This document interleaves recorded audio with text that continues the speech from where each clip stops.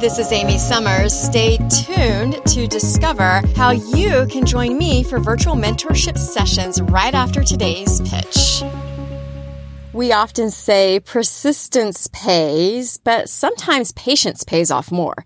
Before you push someone too hard, show a little patience. For example, in my line of work as a publicist, most journalists are covering multiple beats and filling multiple stories per week, all while being inundated with often inapt requests for coverage.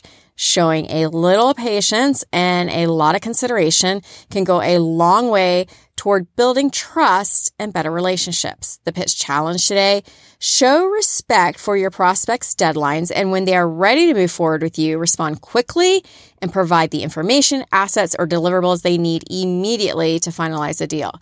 How long should you wait around for someone in patient mode? I usually let them go after the third or fourth follow-up, especially if I'm getting zero response. But I always let them know when it is my last follow-up, just in case they are really serious about doing something. Then that allows me to focus all my energy towards a new contact. Enjoying the pitch?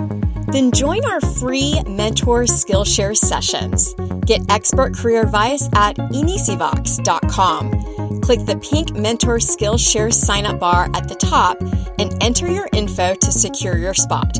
Find it at inicivox.com, and I'll see you soon.